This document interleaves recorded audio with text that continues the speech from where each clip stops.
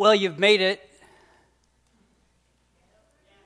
Yeah, you've made it. For some, it's a sprint to get to this point. For others, it's not so hard anymore. But some of you still have some things to put together, I'm sure, when you go back home. Last few weeks, we've been talking about the God with us. The God with us. God promised that there would be one who would be given to us to be with us. Listen. From Isaiah 7:14, the prophet wrote, "The Lord himself will give you a sign. The virgin will conceive and give birth to a son and will call him Emmanuel." Did you know that there's just a bit of time between the prophecy and the promise? There's just a little bit of time. There was 700 years of time between the prophecy and the promise. And in that 700 years, there was a span of time that was called the years of silence. 400 years of silence where no one, it is said, heard from God or God spoke to them during that time. I mean, can you imagine 400 years of silence from the very one you want to hear from, the very one in which you have been told to wait and great expectation from? Maybe you have been given the silent treatment, but probably 400 years was not the span of time. One, we don't generally live that long. Yet even that, though there was 700 years of time, there were those who were keeping vigil. They were wanting and watching and anticipating and expecting that God would send his promise. His promise for Israel and, yes, the promise for the whole world. Yet the individuals in the nativity story, this narrative we read, this wonder-filled story of hope and help for all mankind, the great news of great joy, we're waiting. We're ready. Well, okay, not all were ready, right? I mean, not all were waiting, not all were wanting that storm, Herod, we talked about last week. But the rest that were part of the narrative, they were willing, they were desirous, they were wanting. Just like you may be this evening, just that desire to wake up on Christmas morning and have that feeling, that refreshment, that realignment of heart and life. In fact, in the narrative story, they broke out in prophetic song and praised the promised and just spoke of the reality of heaven indwelling earth for the very first time in this way. Zechariah, Elizabeth, Mary, Joseph, lowly shepherds, Simeon, Anna, and yes, even the traveling magi from the east. I mean, Matthew writes this. This is how the birth of Jesus came about. His mother Mary was pledged to be married to Joseph, but before they came together, she was found to be pregnant through the Holy Spirit. Because Joseph, her husband, was faithful to the law and yet did not want to expose her to public disgrace, he had in mind to divorce her quietly. Verse 22 says, "And all this took place to fulfill what the Lord had said through the prophet. Look, the virgin will conceive a child, and she will give birth to a son, and they will call him Emmanuel," which means God with us. God with us. Heaven to earth, in breaking of the divine. Luke writes it this way, "And do not be afraid. I bring you good news that will cause great joy for all people. Today in a town of David, a Savior has been born to you. He is the Messiah, the Lord. This will be a sign to you. And you will find a baby wrapped in cloths and lying in a manger." So the shepherds hurried off and found Mary and Joseph and the baby who is lying in the manger. They saw the baby. He dwelt among them. These lowly shepherds were witness to the heavenly entourage, believed and went to see the king in the crib. John writes, dipping his pen into the creative narrative, if you're familiar with it, says, "The Word became flesh and made his dwelling among us. We have seen his glory, the glory of the one and only Son who came from the Father, full of grace and truth." We have these witness writings of those who were there, scrutinize, and testify through all of time that the baby was born, willing and favored, but to quite unsuspecting parents. Mary, his mother Mary, and yes, his earthly father Joseph. Yet, I wonder, have we ever kind of thought and imagined what could have been the conversation behind the divine? Behind the veil of the divine with the three, God the Father, Jesus the Son, and the Holy Spirit. Will you allow me to dip my pen and a little bit of imagination into this direction? Will you travel there with me?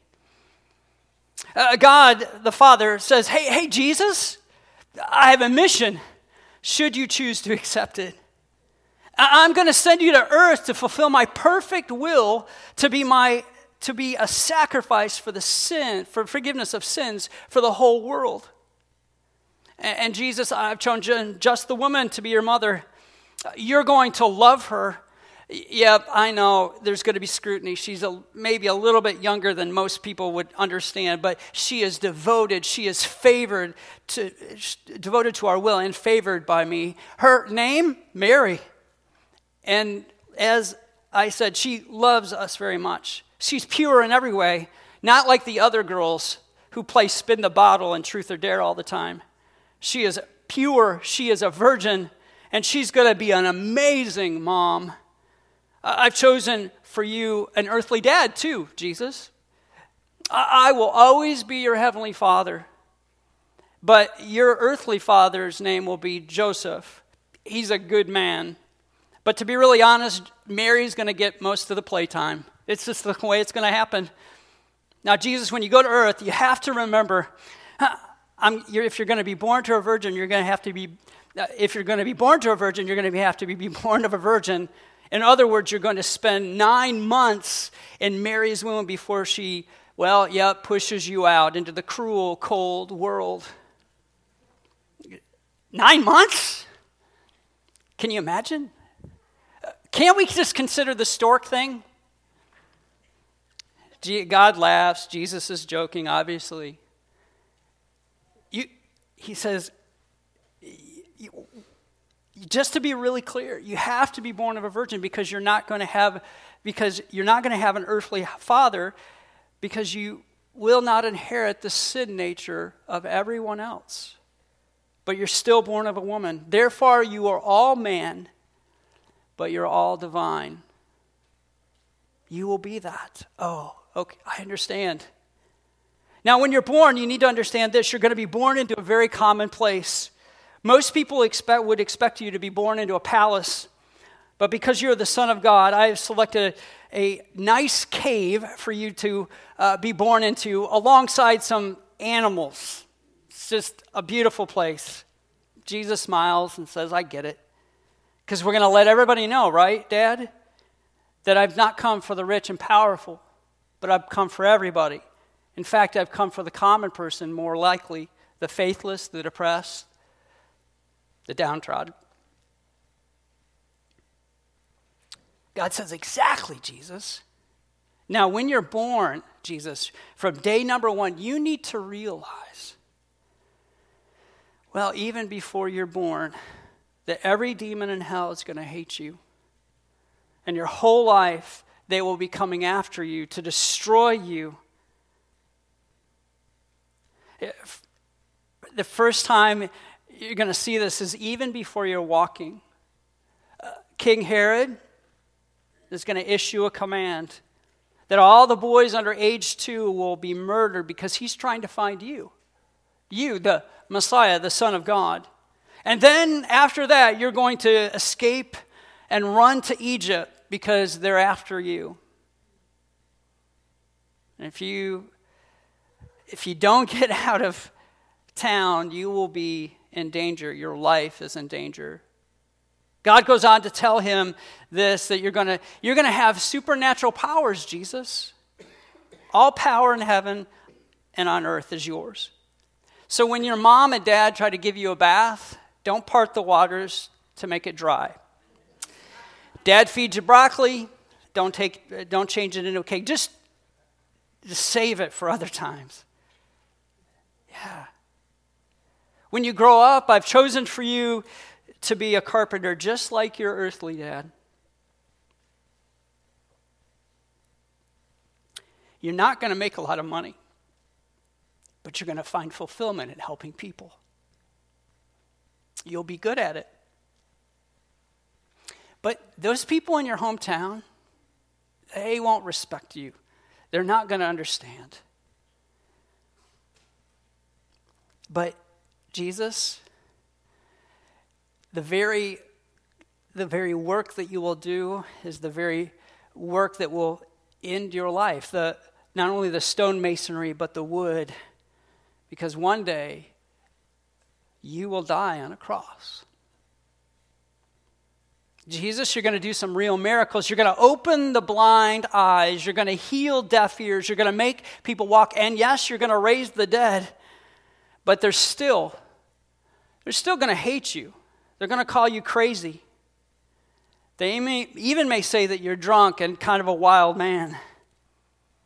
But what I want you to do is I want you to reach out to those who are, downtrodden, those who are on the fringes, the prostitutes, the lepers, those who others will not touch or even cast their eye on. I want you to continue to love, to show them who I am, Jesus, my heart and my love that has been after them all this time. The devil is going to attack at every turn. He's going to seek you when you've been, after 40 days in the desert. He's going to come after you. And you have to fight back not with your own power and your own might, your own words, but what has already been written, what we've already given to them. Because this devil, he's going to ask you to change stones into bread. And so, Jesus, what's your response going to be? Jesus said, I know. I'll tell the devil that it is written, man should not live by bread alone, but by every word that proceeds from the mouth of God. And his father says, that's great, Jesus. What if the devil tells you to throw yourself off a mountain to test and to see if the angels will protect you? That's easy. I'll tell the devil it is written, thou shalt not put the Lord to the test. God smiles and says, that is wonderful, son. That's good. But what if the devil throws a big one at you and says, I'll give you all the riches of the world. All you have to do is worship me. Dad, I got this. I'll look at him and say, get away from me, for it is written to worship the Lord your God only. God says, that's exactly right. Jesus, I just want you to continue to stand strong. You're going to have friends. In fact, you're going to have 12 men that you're going to invest your life in over a period of time. These are going to be your disciples. And they're going to be loyal to you and love you back, but until they don't anymore. In fact, Peter, you'll find out about him. He's the boldest and the loudest. He's going to tell you that he's always going to be beside you, but he's going to deny you in front of an 8-year-old girl and tell that girl that he never knew you. And you know what, Jesus? That's going to hurt. It's going to hurt. When you're serving, when you serve Passover, you're going to, out of that, create something known as our supper. They're going to call it the Lord's Supper. You'll break bread and you'll pour the cup, and that represent what will happen to your body, and the blood will be spilled, and you'll share with those that are closest to you. In fact, you'll share it with a man named Judas, who's spent these 3 years with you, but hours after sharing this very intimate supper with him, he will betray you for a few pieces of silver and hand you over to your enemies. He'll betray you with a kiss on your cheek. But Jesus, I just want to tell you something. Keep loving. God looks at him and says, son, I want you to pay careful attention. That it's only going to go from bad to even worse. In the Garden of Gethsemane, you're going to see what's coming to you, and you're going to know. You're going to become so overwhelmed that you're going to ask, Dad, is there any other way that this can come about? Is there any other way? that can take on the mission. And I'm telling you now, you have to lean in. You have to be obedient to what we've already planned and do what already has been done. Because of the pain, you will literally sweat blood from your brow. They will arrest you, and they're going to beat you. They're going to hurt you like no one else has hurt you before, physically. In fact, as Scripture has already said, and we already know, you'll be unrecognizable as a human. They'll whip you again and again and again.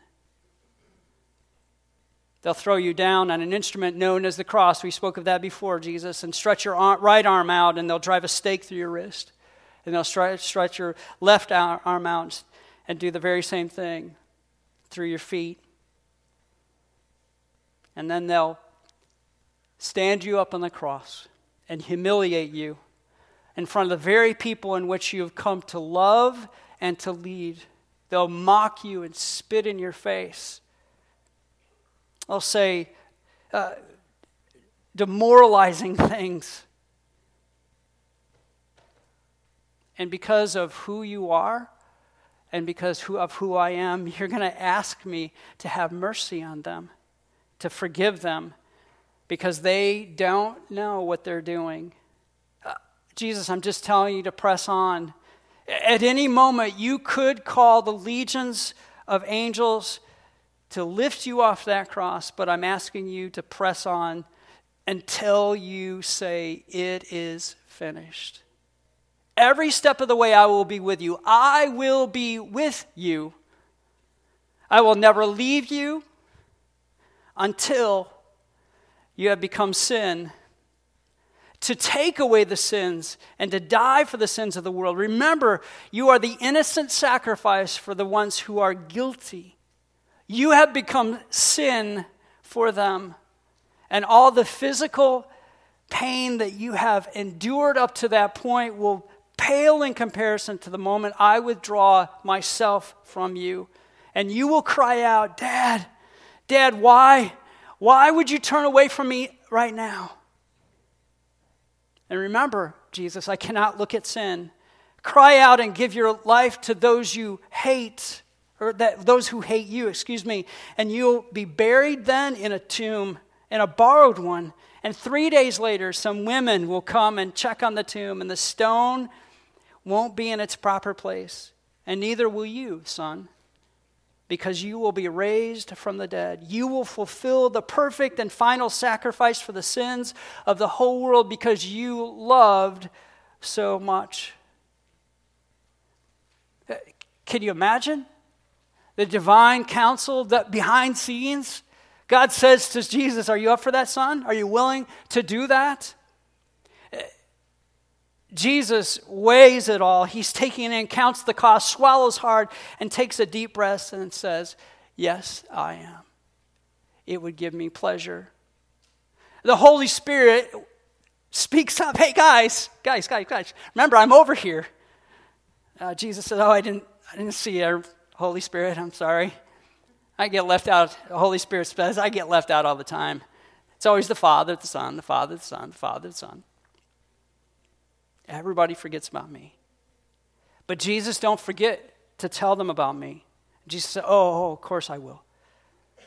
I will look at them and tell them clearly that I've kept, that if they've loved me and kept my commands, I'll ask the Father and he will give another advocate to help you. He will be with you forever. The Spirit of truth, Emmanuel, God with us, will be with us forever. And Jesus says, I know, I need to remind them that even when I go away, the Spirit will come and dwell within them. But when I leave, I'm going to tell them to do what I promised, the commitment I've made.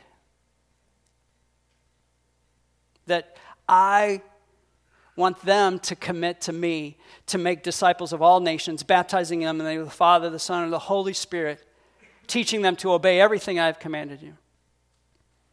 And then I will tell them this, Dad. I will tell them I am always with you to the very end, because that's who we are. We will be the Word made flesh. I am Emmanuel, God with them. I will tell them we won't leave them. We won't forsake them. Even when they hate us, we'll continue loving them. Even when they turn away, we'll continue to pursue them. God, again, looks at Jesus. Are you really up for this? Jesus says, yes, I'm up for this. So Jesus, tell me what your mission is. Let's make sure it's really clear. My mission is to seek and save the lost. My mission is to rescue those who are dead in their sins. I'm going to bring and give them life and life more abundantly. Oh, good. Good, Jesus. That is great. Who are you going for? I'm not going for the righteous because they've already received what they're going to get. I'm going for the sinners. Those who are already healthy, they believe that they're taken care of. I'm here for the sick. Why are you going? Because they are sheep without a shepherd. They need a shepherd, and I am the good shepherd who will lay down his life for the sheep.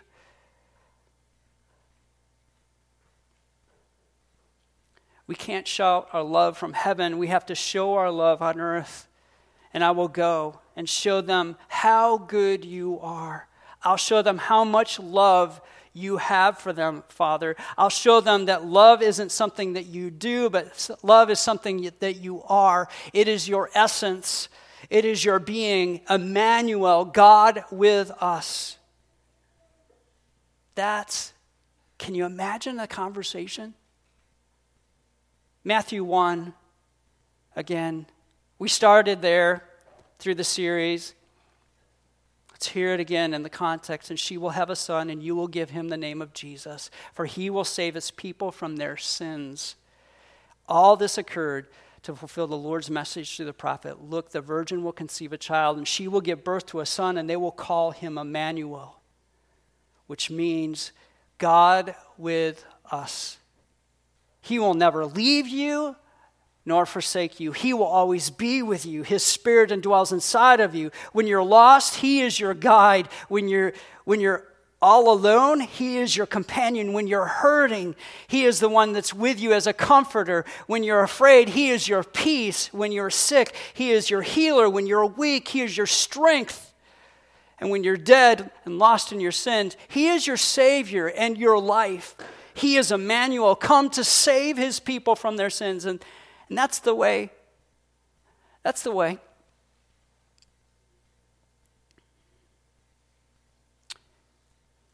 That's what I'll tell my grandchild. The good news of a great joy for all people, that God didn't just shout His news from heaven, but He came to earth and was willing to pay the ultimate sacrifice.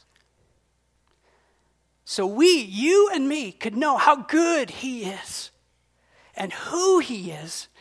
Emmanuel, the God with us. Oh, it's a beautiful, beautiful gift. We celebrate the incarnation.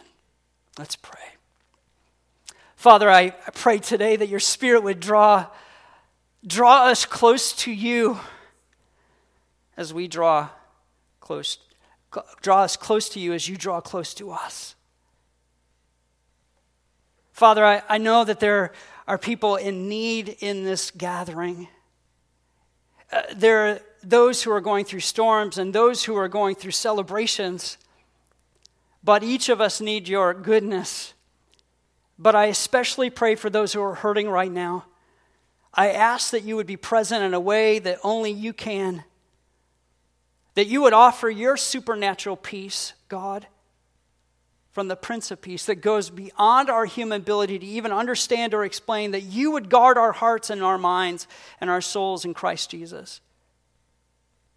Pray, Lord, that for those who are desperate, those who feel alone, those who feel afraid, those who are facing stresses of many different kinds, that they would sense and know the power of your Holy Spirit and experience your presence. Because it's in your presence that we find hope, Father. It's in your presence that we find healing. It's in your presence that we find forgiveness. We find grace. We find truth. We find heavenly peace beyond anything this world offers. God, show us your goodness. Show us this Christmas that you are always with us.